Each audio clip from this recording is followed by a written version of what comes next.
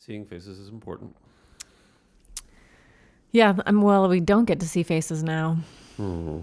We only get to see, like, shocked me. It was a little bit louder than usual.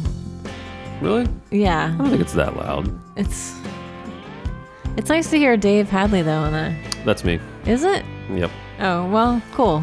Well, that's flattering. It sounds nice. It's flattering that you would think that I'm at Dave Hadley level playing of a lap steel. Lap steel. What's up, Andrew Grimm? What's up, Ellen Cherry? Hey, is this our podcast? This is our podcast. Welcome to Why Aren't You Famous? Today's episode is being recorded on December 18th, 2020, the year of our pandemic. Oh, is it still the pandemic? Yeah. My name is Ellen Cherry. I'm Andrew Grimm. And I said that I want us to say at the top, because both of us are musicians and we are trying to figure out ways to navigate life in the 21st century, including during a pandemic, global pandemic, where live performance is going to not resemble what it was anytime soon. The whole point of it is, like, where can I find your music to support you financially as you move forward into the new year? Well, you can find my stuff. My preferred mode of sending people music is through Bandcamp. So junestar.bandcamp.com/subscribe for $5 a month. I counted how many records I have out. I finally did it. How many is it? Officially, it's 16 June Star records. Nice. And in the subscription, you get access to 15 of those 16. Wow. Yeah, the very first June Star record. We don't talk about it. We don't. And if you have that, I'll buy it back from you for $1,000. Wow, you're willing to spend that subscription money. Yeah, it's worth it to me. I think there's actually only like. Before we talk about your album history, let's talk about the fact that you can also support me, because I'm a working musician. We were gonna get there at ellencherry.bandcamp.com/subscribe. I don't have 15 albums on there, but I have plenty of music and I'm proud of it. And I also have the inner workings of an artistic process going on, and that's where you can find it. Okay, now you can talk about yourself all you want. Okay, well, listeners, get comfortable. I was born in Bel Air, Maryland. Blair, Maryland. In 1972. Actually, I was born at GBMC, but who's counting? Right. No, well, why do you want people to go to your Bandcamp? Like, why is Bandcamp such a big deal? Out of all the platforms that we are disseminating music to, I feel that Bandcamp is the most musician-friendly, the most artist-friendly, and gives the most money of their profits to support musicians. Yeah. Because if you are listening to this and you're waking up to the world of streaming and thinking, from a consumer standpoint, it's quite miraculous and wondrous. And I have a subscription to Spotify. I do use it to explore new music, and we have talked about the difference between our divergent paths with that recently.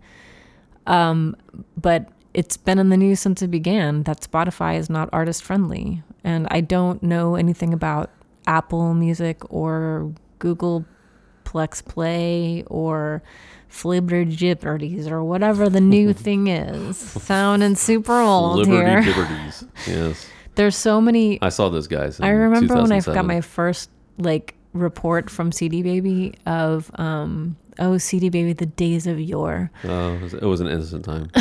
That the report of it was the 20 streaming places, like Last FM and these places and that places, and I was like, I have never even heard these things, and how are they surviving? And of course that was a healthy economy to have competition, but then also to be regulating it and saying you have to actually pay the content creators. Right. That's not the world we live in. And so the reason why I like Bandcamp is that starting with the pandemic, they began profit-free Fridays, where the company itself was giving 100% of what consumers spent on the platform to the musicians who provided the content, and they're continuing that into 2021. They're also launching a live streaming service that people can use, which will help a lot of us move off the platforms we don't want to be on anymore. Right. I don't find Facebook and Instagram to be psychologically healthy for me, so in 2021, I'm making moves away from them, not off. Yep. But away. Yeah, you have to view them differently. You can't. It's so toxic a lot of the stuff I've been thinking about lately is like, we talked about in the last podcast, looking at our Spotify streams and whatever, and it's really just designed to make you feel like shit. Yeah. I mean, I really think that that's what it is. I mean, because I don't know if it's that.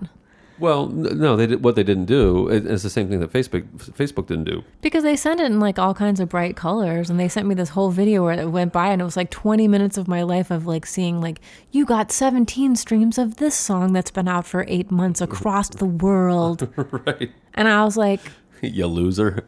but it's you like, hoser.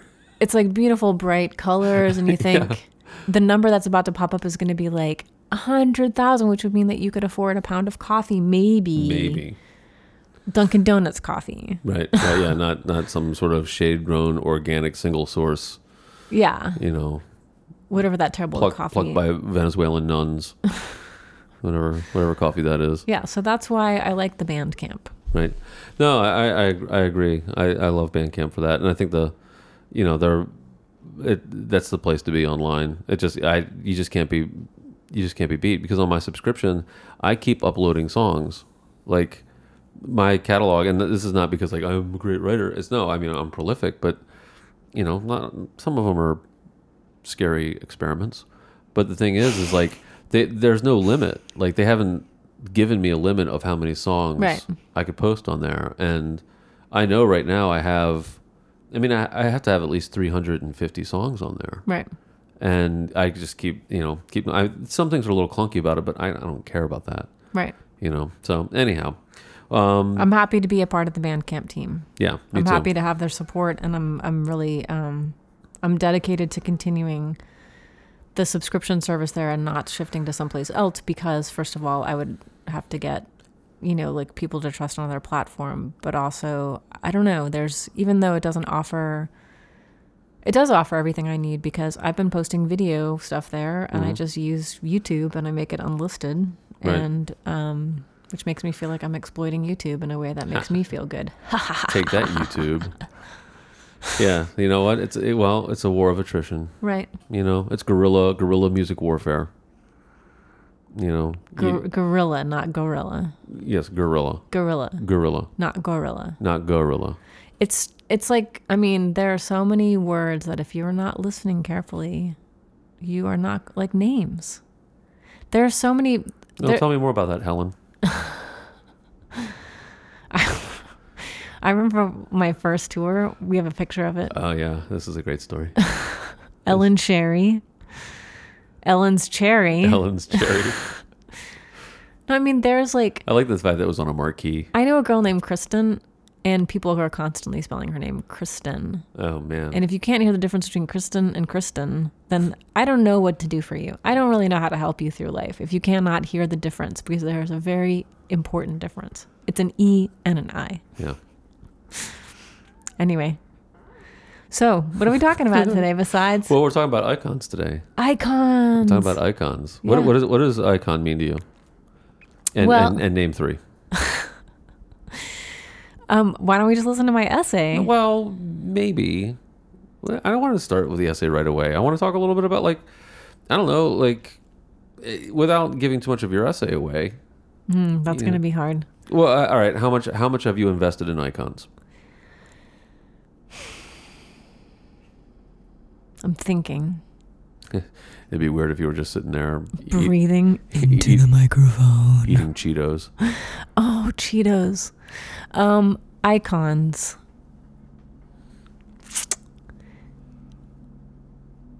I'm trying to think. Well, here's one that I did not talk about in my essay, but who I think of. Is she iconic? I don't know. You have to see, that's a whole other essay. Is I did not necessarily go between iconic and art and artistic. Mm-hmm. While we were setting up, we were talking about the boss, Bruce Springsteen. Oh yeah, Uncle Bruce. And I would consider him iconic. He's iconic. Yeah. Sure.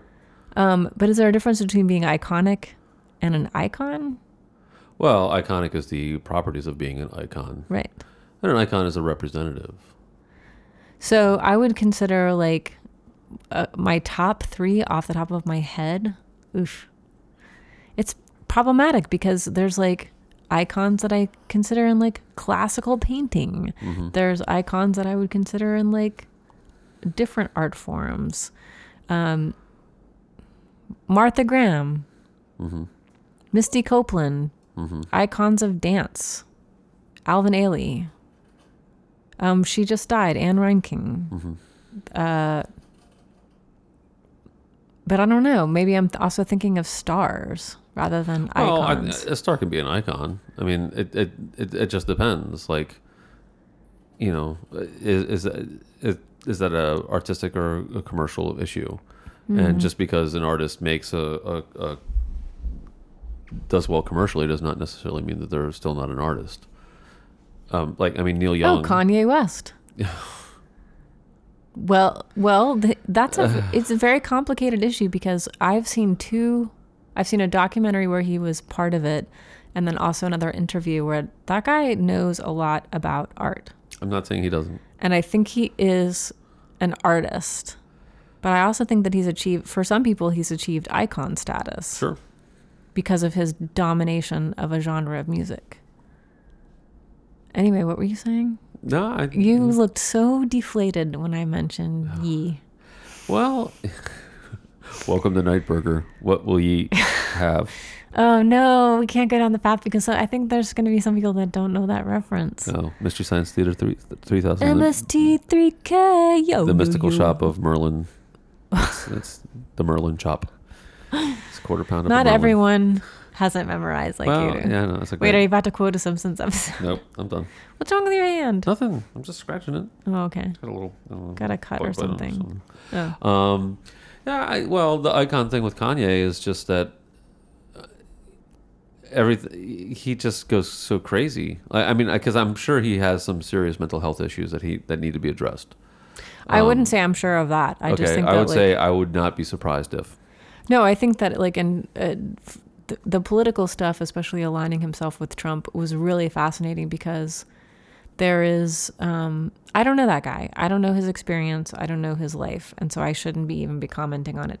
But it did seem to, in my opinion, there's a form of mental injury that incapacitates people from seeing themselves, from aligning somebody that's so deeply against them Sure. and their interests. And that's, first of all, it's very fascinating and horrific about 70 million people voting for Donald Trump is that many of them voted like for the Eye of Sauron.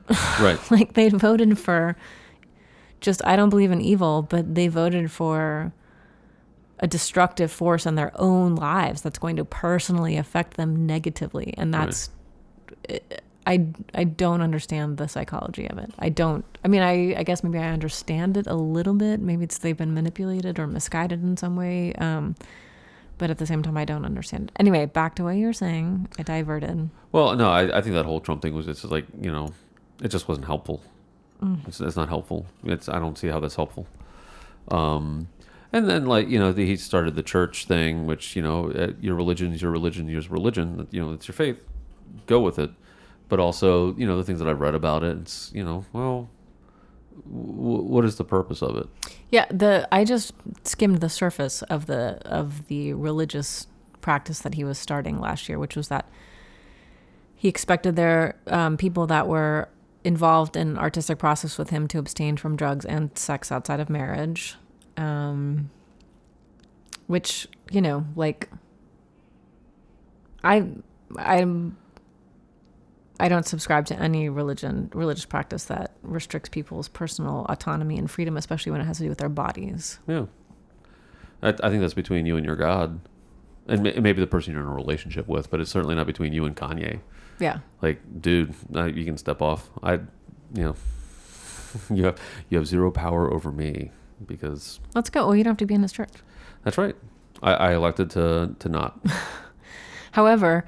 me saying that and giving room for that in the world, holding space for it or allowing it without pushing back can be problematic too, because that's one of those things where, like, if you don't speak up, there are people that are actually going to be harmed, vulnerable people that would be harmed. I'm not saying this specifically about Kanye West. Kanye. Because I honestly, I'm going to make sure that anyone listening to this clearly understands that I really know not of what I'm talking about Right on. Fair enough. in that regard. All right. Well, I think we have a really good basis to start our icon portions.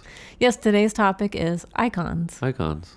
Did you go first last week or did I? I can't remember, but we can go with yours first. It's fine. It's a little bit longish. Oh, okay.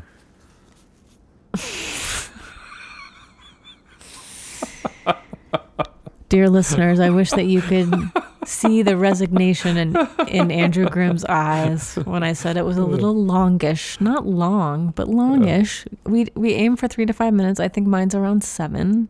Yeah, okay. But maybe it's going to just thrill you. Maybe.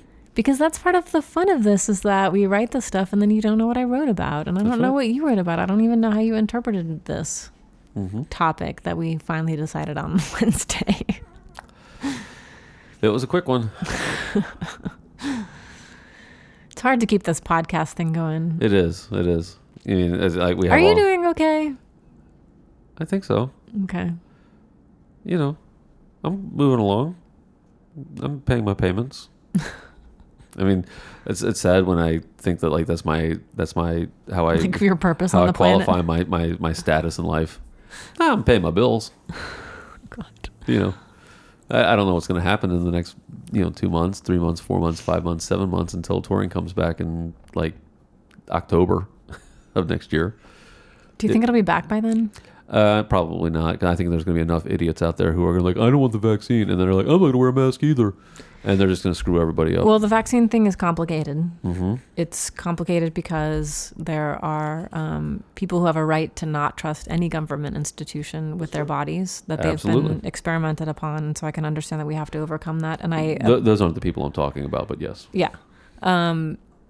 However, I just saw a friend of ours from Florida posting that he's playing an indoor gig tomorrow night or this weekend or next weekend or something. And I just thought to myself, like, and he was talking about the protocols of it, which I understand that, like, you and I did 2 streaming gigs this summer with no audience. No audience and 2 people in the room. Yeah, and I felt fairly safe about that. But this is like an actual gig where they're going to do, like, it's not for me. And I think the thing that, like, sticks in my craw. Oh, wow. Sticks in your craw. I am a Cancer. Wow. Yeah. So you got a craw. So I have a craw. I have a claw. Uh-huh. One big claw and one tiny claw. The big claw is for gathering the stuff in, and the tiny claw is for chopping it up. Wow. I think I don't know very much about crows. Anyway, that is proceeding as though everything is some version of normal. That's right. And this is what has been so vexing to me, is that we cannot operate any facet of life prior to March 2020 as though it is prior to March 2020. Correct. Nothing can exist the way that it was. Everything has to change. And because we have been so resistant to change in this country, 300,000 people are dead. Yeah. Likely more. Likely more. So I'm devastated by that number. I got really fatigued a couple of weeks ago when people would post things like on Facebook. I found them personally offensive. Like, do you know anybody personally who has died or had COVID? And I'm like, yeah, 300,000 people yeah. of my countrymen have passed away, have died from this virus. Like, yeah, I guess I don't know them personally, but I do personally know them because I care about them. They're my fellow Americans. Yeah. Anyway, off on another tangent. My point is, like, yeah, things, I just wanted to check in because, Yeah, it's not gonna be October. The original question was, are you okay? Oh, yes. I'm great. Good. Yeah. I don't respond that way. When people ask me, I'm just like, mostly okay. Because it's really moment to moment. Well, I feel like I'm really like, I could be, an hour from now, I could be like, not well with what's going on. you're gonna be fine. You have Lenny and Denny. I know. They're your rescue guinea I'm pigs. also finding... Who rescued who? Right. Well, is that grammatically correct? Who rescued Whom? I find that with the colder weather here in Maryland, I am not going outside as much, but I'm also really fatigued by seeing anybody and having conversations. Wow. I mean, I see you, hang out with you. You look like you're getting more and more fatigued as we go on in this podcast. What? Huh? I fell asleep. Are you still here? I'm so drained. Anyway, what were we talking about? Oh, icons. Icons. Okay, so we're gonna listen to yours first. We're gonna listen to my essay, my long-ish essay. Oh boy.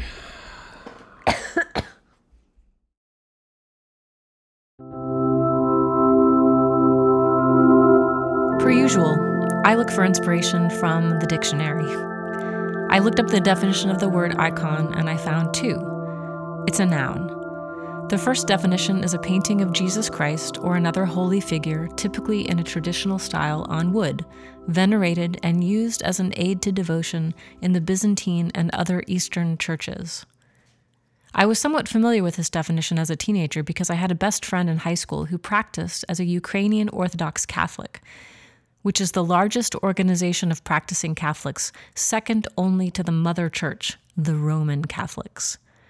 I remember the two-dimensional representation of holy figures like the Virgin Mary and other saints that her church used. They were so flat.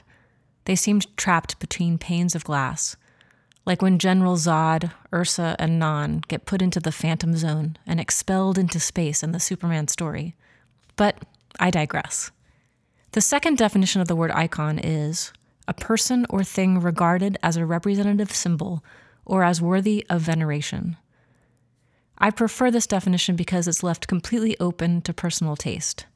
My icons can be different than your icons. Let's start with sports. My sports icon is Diana Nyad, who swam from Cuba to America at the age of 64 without the aid of a shark cage. A holy pilgrimage for sure.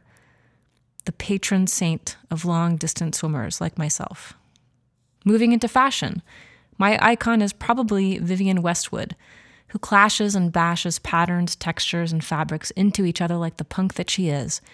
And although I will likely never be able to afford any of her pieces, if you see pictures of me from 1992 to 1996, you can see that I was making a thrift store attempt at a similar style, even though I didn't know yet who she was. I think this is because she was already an icon to others, who were venerating her and bringing her influence across the ocean to a little old backwater known as Texas. And now I'd like to talk about my musical icons. And here's where the definition starts to become more precise, because there's a difference between an icon and someone who I feel has influenced my playing and writing. It's impossible to experience all music. There's not enough hours in my lifetime to hear all the sounds that I could consider sheltering under that large umbrella. I was first influenced by what my parents listened to. Lots of 70s songwriters, pop and R&B, musicals, and classical music. My older sister is the first person who hipped me to Depeche Mode, the Smiths, and the Indigo Girls. And my friend Josh made me mixtapes with Arrested Development and PM Dawn. I didn't listen to what I now consider a lot of Texas music until I got to college and actually left Texas. Sometimes we have to leave a place to appreciate it. I started listening to Lyle Lovett when I was a freshman in college. The first album I owned and memorized was Joshua Judge's Ruth. The recording sounded like the Texas I wanted to be from. Open spaces, big cloudless skies, cows and ranch land, hot and dusty. Not the Texas I actually am from, which is a soulless suburb that seems to be made almost entirely of concrete and is simply just mind-numbingly hot for most of the time. Lyle's lyrics were wry, poignant, and his voice cracked into an almost but not quite yodel, and I was entranced. In the pictures I saw, this was before the internet, folks, he was a long, lean man with a bushel of eraserhead hair on top, wearing a suit, and sporting a dimple in his right cheek that was also long and lean. I met Lyle Lovett twice as a fan, outside his performances at Jazz Fest when I lived in New Orleans in my 20s. Both times I said something unintelligible as he graciously shook my hand, and once I managed to slip my first album to him.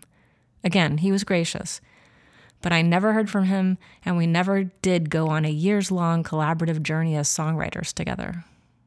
I don't know if I can say I was ever influenced by his music and style of playing, as I have been by Nina Simone or Joni Mitchell or my co-host Andrew Grimm, but I can say that I have long venerated his performances, his style, and his energy on stage. I consider him an icon. So I did what many people do in this social media age. I found him on Instagram and followed him. He was taking these cool photographs of his perspective from the stage. I saw that he was responding to fans that commented. At some point over the last few years, I made a comment on one of his photos of his Collings guitars, and he actually responded, and I felt that particular flush of warmth that one gets when a celebrity, nay, an icon of Texas swing music, makes an acknowledgement like that. At the beginning of the current pandemic, Lyle, like many others, began to navigate the world of live streaming for the first time. Unlike indie artists who, out of necessity, already had a lot of experience on these formats, it became apparent that this was new terrain for him. I saw a few of his free live streams that he did early on, and it was charmingly lo-fi. It was obvious that he was likely using the same early setup that I had, which was an iPhone on a tripod.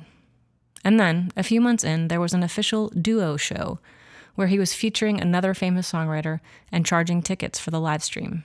Last Friday, my co-host Andrew and I sat to watch Lyle's live stream where he hosted another beloved musician that I think many would consider of icon status, Elvis Costello. We settled in to watch. I had hooked up my computer to my nice hi-fi stereo system, expecting an intimate experience with two songwriters whose work I respect and adore, and who certainly have access to folks that could assist them with computers, sound gear, and lighting. Elvis's face peeked out through some strange and incredibly distracting virtual background of an unidentifiable photograph, and although his voice sounded okay through his mic, his guitar amp was turned up too loudly and it was terribly distorted. It was unlistenable, laughable, and it caused some still unidentified complex feelings in me about how much of my own time, energy, attention, and life I've given to wondering about how famous people spend their time when they are not on stage. Lyle sounded all right, I guess. I went back later to listen to 2 more songs on the show. His setup was a bit more complex than when I saw a live stream a few months back. But I think the damage has been done. The warmth that I felt whenever I saw him on stage, shook his hand after an event, or even when he recognized my Instagram comment has completely dissipated. In just a few moments of watching, both Lyle and Elvis got smashed down into flat, 2-dimensional representations, and my devotion is waning. 2 days ago, Lyle posted a picture of Elvis, and folks commented on how much they loved the performance, on how great it sounded. Maybe it's me who is in the phantom zone now. So what can I do but turn my attention elsewhere? I unfollowed him. What? You unfollowed Lyle Lovett?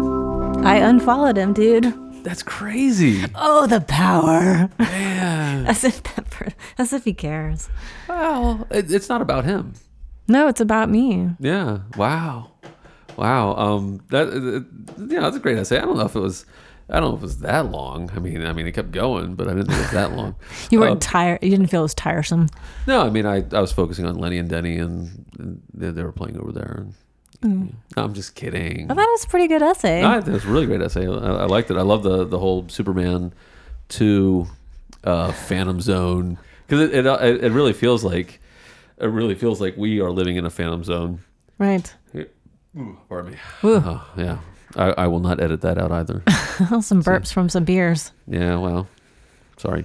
I thought you make these really excellent points. I like the buildup of all the different types of icons or whatever. But then we're getting to this moment, because I was wondering if you're going to talk about that episode, right? Or the show we watched, which was just the background was actually a picture of his dad, Elvis Costello's father, when he played in a band. I figured it was some kind or of his great grandfather or something like significance. Did I just miss that at the beginning of the show? He explained it or something? Okay. Yeah. And so it still was super distracting because it was a virtual background and it was just like his head was popping in and out of it. And then, you were there. The sound was, it was terrible. Horrifying. It was, and we paid $10.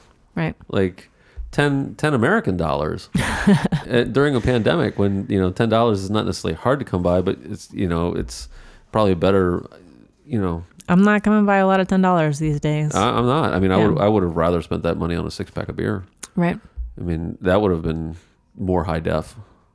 But yeah, I think you're right about that. I really like the line where you said charmingly lo-fi, because it's such a there is something about like we want to see.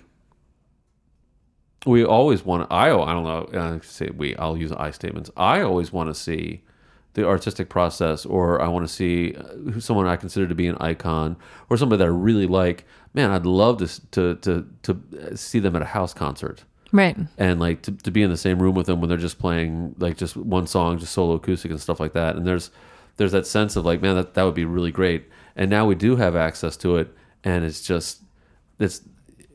I think what is missing, it doesn't interpret very well, is the sound quality of it. Well, and also what's the word I'm looking for? Bonhomie. Mm-hmm. That, I mean, there was not an easy rapport. There was I am totally great with people telling stories of songs, but the gulf between where Lyle was sitting and Elvis was sitting was like, oh my goodness. It was a very awkward conversation, and there didn't seem to be anything easy about it. And also there was a real lack of awareness that there's an audience listening. Yeah. And I think that's like, and that's why I wanted to make sure that at the end of the essay I talked about, like, is there two-dimensionality in this medium because of them, or is it because of me? And I think it's because of me. Like that's interesting. Like my perception of it was that I'm viewing this through the skewed expectations of my past experience with at least one of those performers, which was in 3 dimensions and Right. smells and sounds and feelings and reaffirmations of. We have to pause for a second. I got to deal with some guinea pig drama. Okay. Hold this thought.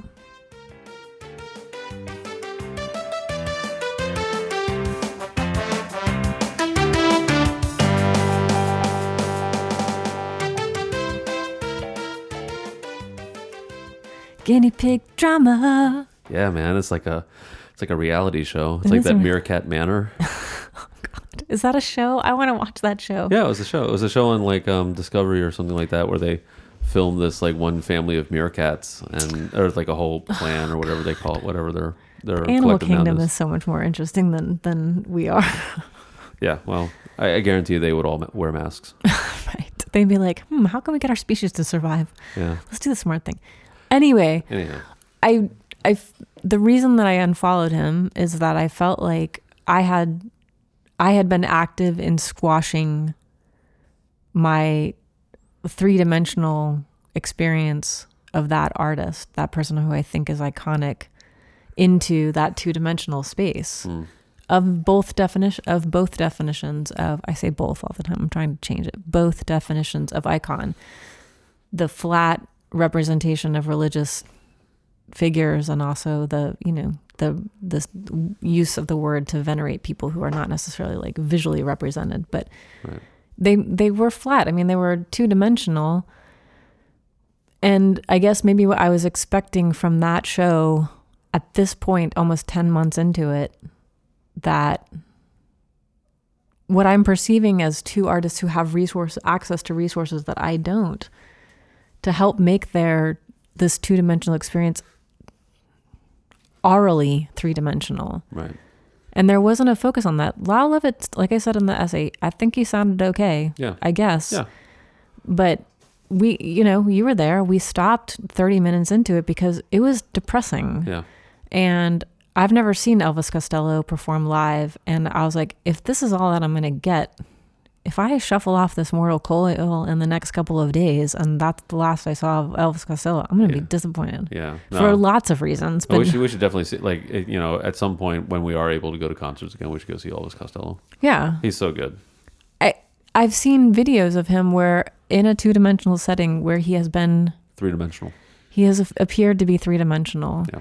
And so I think for me, the disappointment manifested as I don't necessarily, it was a reaction to seeing that post where I read all the comments where people were like, it was so great. It was so intimate. It sounded so good. And I was like, I'm living on I must be in the glass because everything is distorted to me. I must be squished between those two plates, Right. peering out, and my senses are compressed. Right. And everybody else is experiencing a reality that I'm not, because that was completely smashed for me. Yeah. So I was like, well, I have power over the situation. I don't have to participate in, and Lau Lovett, God bless him. I think both of them are incredible artists, and I love their music and I love their performances. He's not going to miss me as a follower. No, he's He's not. going to be like, oh, that woman who commented on a Collings guitar 2 years ago that I double tapped or wrote back something. Whatever, man. No, I want to keep him on that stage. Right on. So A healthy distance. yeah, Appropriate yeah. distance. I'm not close friends with him. I know. I'm close friends with you. You are. I want to hear your essay. Okay. Well, I will cue it up. All right, Q. I saw a funny meme about the word Q. Oh, yeah?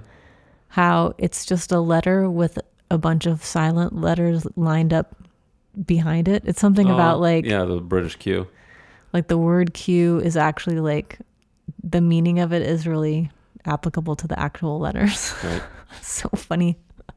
I mean, I laughed about that for a pretty long time. That's good. It's the little things. It's the little things these days. All right, here we go. Okay.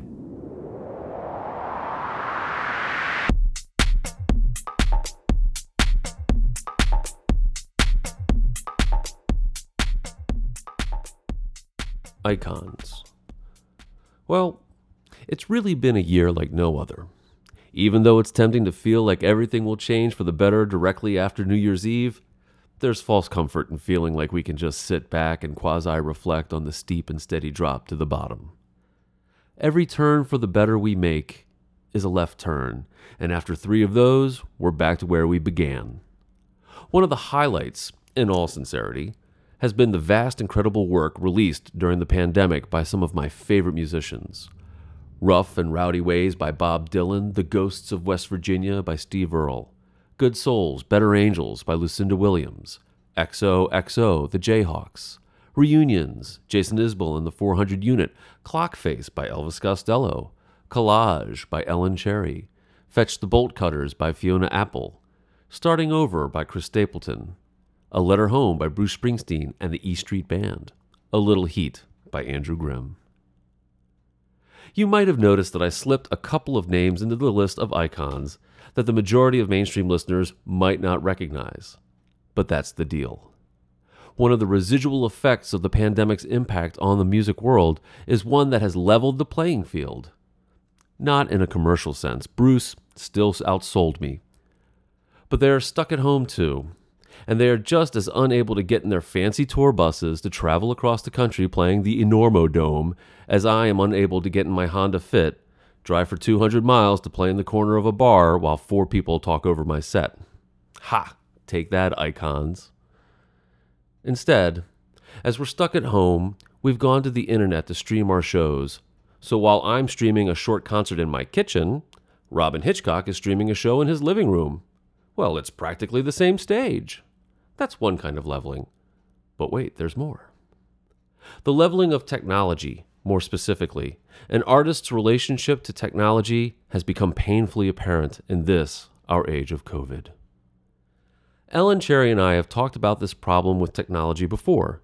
Because neither of us are famous, we have to do everything for ourselves. Websites, promotion, instrument repair, crowdsourcing, and sound engineering. Both of us have engaged fully with technology because there is a standard set by pro engineers and big budget records that sound great, and concerts that have an incredible mix. You know what? To have that shit is expensive. So we have to make do with what we have access to. And to be clear, it takes a tour bus load of time to learn this stuff. Hours of watching tutorials, committing to dry runs, and all that because you want it to sound good.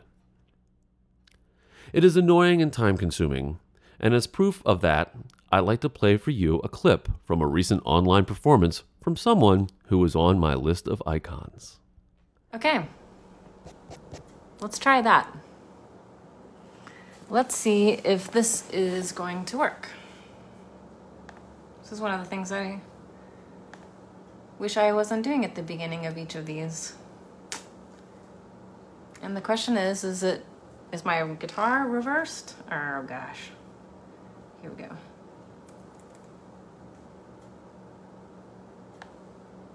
It is going to work. Okay, that sounds better. I think that sounds better. Right? I wasn't doing at the beginning of each of these. And the question is okay, sound is good. Guitar reversed? Oh gosh. All right. So it's Wednesday, December 16th. You're watching, oops, I shifted my beautiful setup here.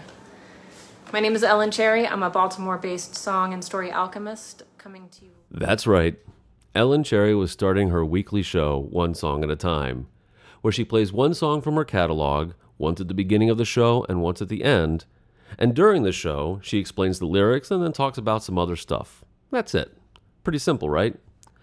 But the thing is, there's a lot going on behind the scenes. The lighting, the microphone for her iPhone, framing the video, knowing how to flip the camera so it's not mirroring you but showing the true left and right. I'm not sure if anyone has noticed, but according to Facebook live streams, there's a lot of left-handed people playing music. There's nothing too remarkable about the fact that we know how to create a reasonably good-sounding live stream from our phones. We're pros. What's amazing is how many terrible streams are put out by people way above our pay grade who have access to way better gear. These artists produced incredibly detailed records, but their online performances sound so bad that you just can't listen to them. It becomes hard to watch. This is a conflicted reaction for me. These are the people I admire and enjoy listening to. I listen to their records and think, man, how did they get that sound? Or where did they come up with that arrangement? And to be fair, it is a live stream during a deadly pandemic. And they may be as lost as we are. So there is that. Maybe they've always had great producers and sound engineers, so they've never needed to do this type of work to perform. In a recent Guardian article, Fiona Apple talked about her recent introduction to the digital audio workstation, GarageBand, and how it was revelatory to her, and she feels more free to create than ever before, to the point that she is reconsidering her previous work and how it could have sounded differently had she had control. Quote, "It was right before I started recording in my house. I had been with the band and I could feel myself swallowing my own opinions. I was feeling really unsure of myself and I needed to say that out loud in order to stop swallowing my opinions. When I learned how to do GarageBand, everything really opened up. I was able to spend hours doing things by myself. That was the first time I've ever really enjoyed recording. Part of me wants to pull the Taylor Swift and re-record old songs to see how I would do them now. I wonder how I would have enjoyed my whole career if I'd been able to do it by myself." End quote. In reality, I'm happy I'm not famous. I don't have expensive producers. I don't have people telling me what to do. And I'm happy that I've had to learn all this stuff on my own. Even if I had a major label behind my work, I'd still want to be learning everything I could about the gear or the mixing process or the mastering process. I'd still want to be in control of what was happening with my work. Sure, most of the artists on my list of icons have bridged the technology gap with pro engineers and excellent live and studio production, and I will always listen to what they've put out. And I guess over time, I've always associated the sound quality of those records with the artist because their name is on the cover. But it's really hard to watch someone struggle to sound real in their living room once that veil has been lifted and you find out that they're just like anyone else. Let's let it play out. Yeah. It's gonna explode. That was the sound of being pressed into two panes of glass. Great essay. Thank you. And I think the thing that I wanted to say first is that I appreciate that you brought me into a state of humility and also recognition that the people that I idolize, the icons that I have, the people that I consider icons are people. And they are also struggling in ways that I don't know, with getting up in the morning and acknowledging the dead, acknowledging climate change and push for racial equality and everything that we have been surviving this year together as a species, surviving the Trump administration. You know, like this, it's a good reminder that my criticism of people that I perceive to have more resources is not necessarily, you know, it's me looking out from the glass in a lot of ways. So I wanted to start there. Yes. So thanks for that. You're welcome. Also, it's really funny that we both this is the first time that we've ever, it seems like that we've really like referenced each other in the essays, which is interesting. That's interesting to me. Well, you're my friend. I appreciate the shout out from a show, which is ending in 2 weeks. Right, 2 weeks. But it will live forever on Facebook Live. Maybe if I don't delete the whole thing.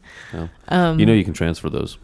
They just started doing a download option where you can download the video to your own phone, but I don't know if that's possible for past videos. You can download it to Dropbox.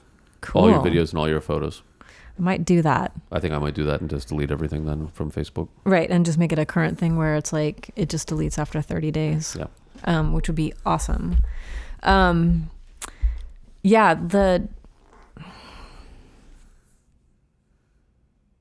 Anyway, maybe I'm just like in a state of humility, so maybe you should talk a little bit, even though you just gave us your essay. Well, you know, the thing that I liked about your essay, and I think what we've been talking about is, you know, privately outside of the podcast, when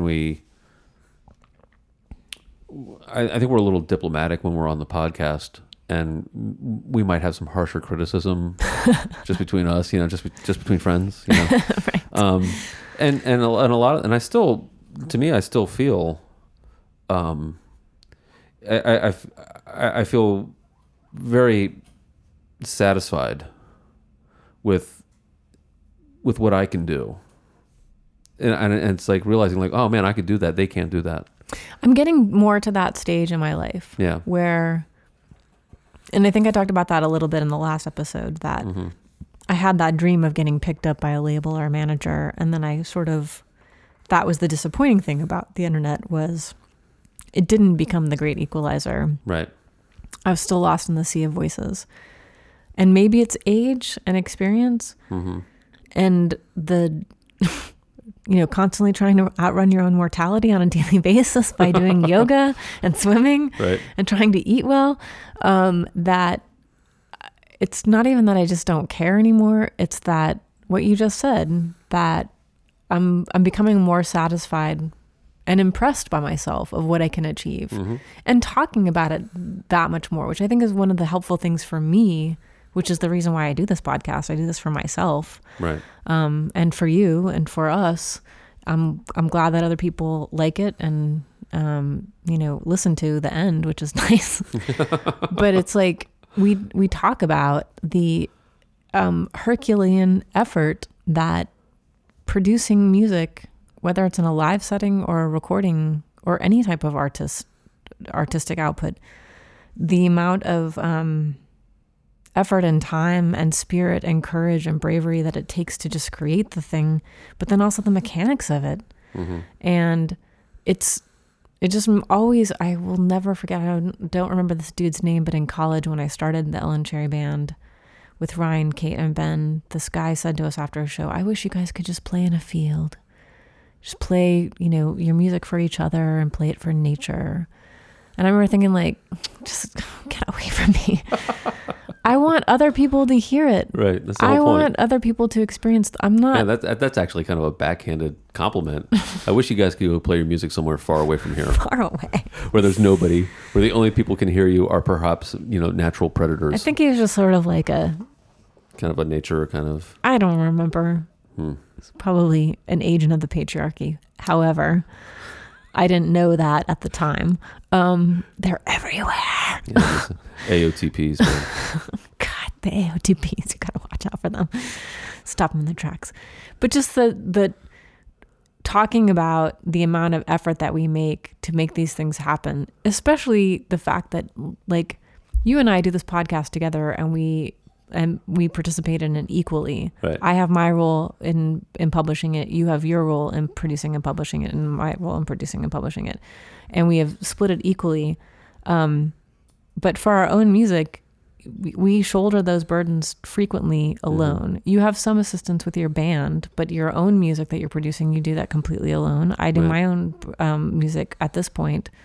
Like you know what I mean? And so it's like seeing icons step into that field where they are suddenly made in, it's like non-independent artists are suddenly like having to experience a reality show of like, this is your life as an indie artist. Yeah. Like instantly. You don't even get any like, you don't get to like slowly come down the ladder. Right. And you're playing like a 2,000 seat venue. Then you're playing a 500 seat venue. Right. Then you're playing a coffee shop to 10 people. It's like, no, you are down in your living room wondering if like when you look at it later, why it looks like you're playing a left-handed guitar. Right. You're like, oh man. Because you didn't, and you're like, that was a great performance. But you also like realize that your head was cut off the whole time. Right. So it's like, or your signal's dropping or whatever. And I feel like your essay reminded me to be compassionate to that, because it's like watching a baby learn to walk. You're like, oh, bless your heart. We have been doing this for years. Yeah.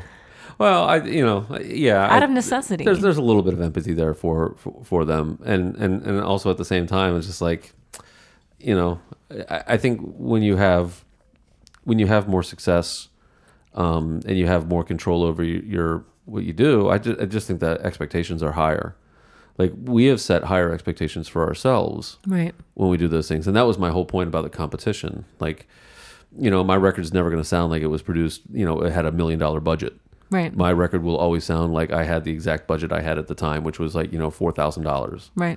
And you do the best that you possibly can. And so when it comes down to having to do it on your own, it's like, well, I want to make sure, like, if I'm going to do this, I'm going to do it right. I'm going to make sure that, and by doing it right just means like, it's going to sound good. Maybe the lighting will be iffy, but I want to make sure I got that. And that's the whole great thing about, where we found out about those microphones, the Shure MV88. MV88. Plus.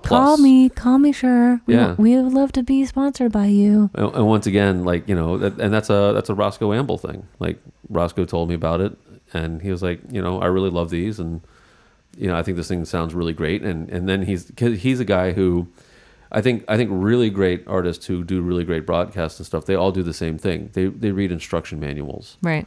You do the tutorials. He's like, oh, well, how does this thing work? Are you hearing something? Yes. Oh. It's my fan. It's your computer. It's my computer. I was like... It's become sentient. I was like, what's that noise? It's going... I was just so happy that the fridge compressor stopped, and then all of a sudden I was like, do you have the tea kettle on? Yes, it suddenly, trust in me. From Jungle Book. It's one of those Disney films. Yeah, it's the snake. Yeah. Call, is that his name? I don't remember. I think it was.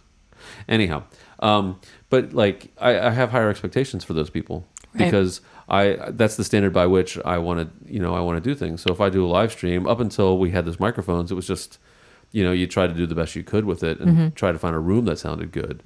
And so, with those top tier people, like with Elvis Costello, he was singing through, a Shure SM vocal mic, right? Which is a great mic, but the rest of his stuff sounded terrible. And it's like, well, I kind of expect him. I do. I won't unfollow him because I'm not cold-hearted like that. But it's just, I did that for me. I just think it's just disappointing. And it's like, eh. And then as I was writing the essay and thinking about it, I just kept thinking, I was like, yeah, Grim, yeah, you got the right equipment. You might not have all the clout, but and we talked about, like, earlier in the week when we talked about this episode and what we're going to write about. That's the one thing that I've always pointed out about your One Song at a Time, is that you take the time to make sure you have the lighting is good and you care about what it sounds like. And I think that's, that is at least half of the fight of doing a good online broadcast, and it's very consistent. Like your weekly shows sound good. You know, are they like 4K high def? No, of course not. But they're clear. There's a consistency in the volume. It's very easy to watch. I feel like maybe there's another word you're searching for. What could it be? Do you feel like you're searching and then all of a sudden you're like, I just wish I could rely on something? Oh yeah, it's so reliable. It's so reliable. That's easy, me. consistent, Reliable. Always there waiting. I think it was simple too, simple and easy, and then we added consistent and right. reliable. Then it grew in legend because you were being called off the bench. Right. Apparently, last minute. Right. Yeah. To always, fill in. Always feels good. What's that word that I love, but I can't ever remember if I'm saying it correctly? Anodyne? Oh, anodyne. Yes, Yeah. Anodyne. There you go. That's how Ellen Cherry. I thought you Anodyne. were going to say default, which Homer Simpson says is his two favorite words in the English language. Default. All right. Well, hey, it's 55 minutes into this episode. Whoa, we've been jabbering for a long time. Yeah. Well, if we hang out for just a couple more seconds. Yeah. Hold up. Oh. Boo, doo, doo, doo, doo. Andrew, it's always lovely to see you. Ellen Cherry, it's wonderful to see you.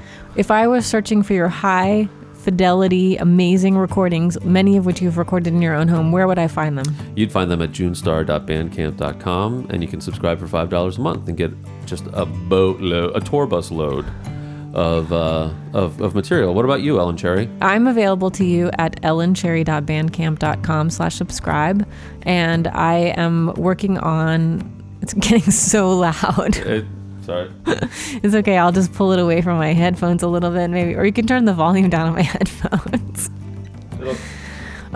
Yeah, I'm doing stuff there. Find me. And we finished, and now the song is ending. Ooh, disco. I like it. I think you should leave that in every time. Okay. Because now people will know that there's something at the end. It's a stinger. Lyle, call me. Bye. See you next time. Bye, guys. See ya. Bye. Ooh, disco. I like it.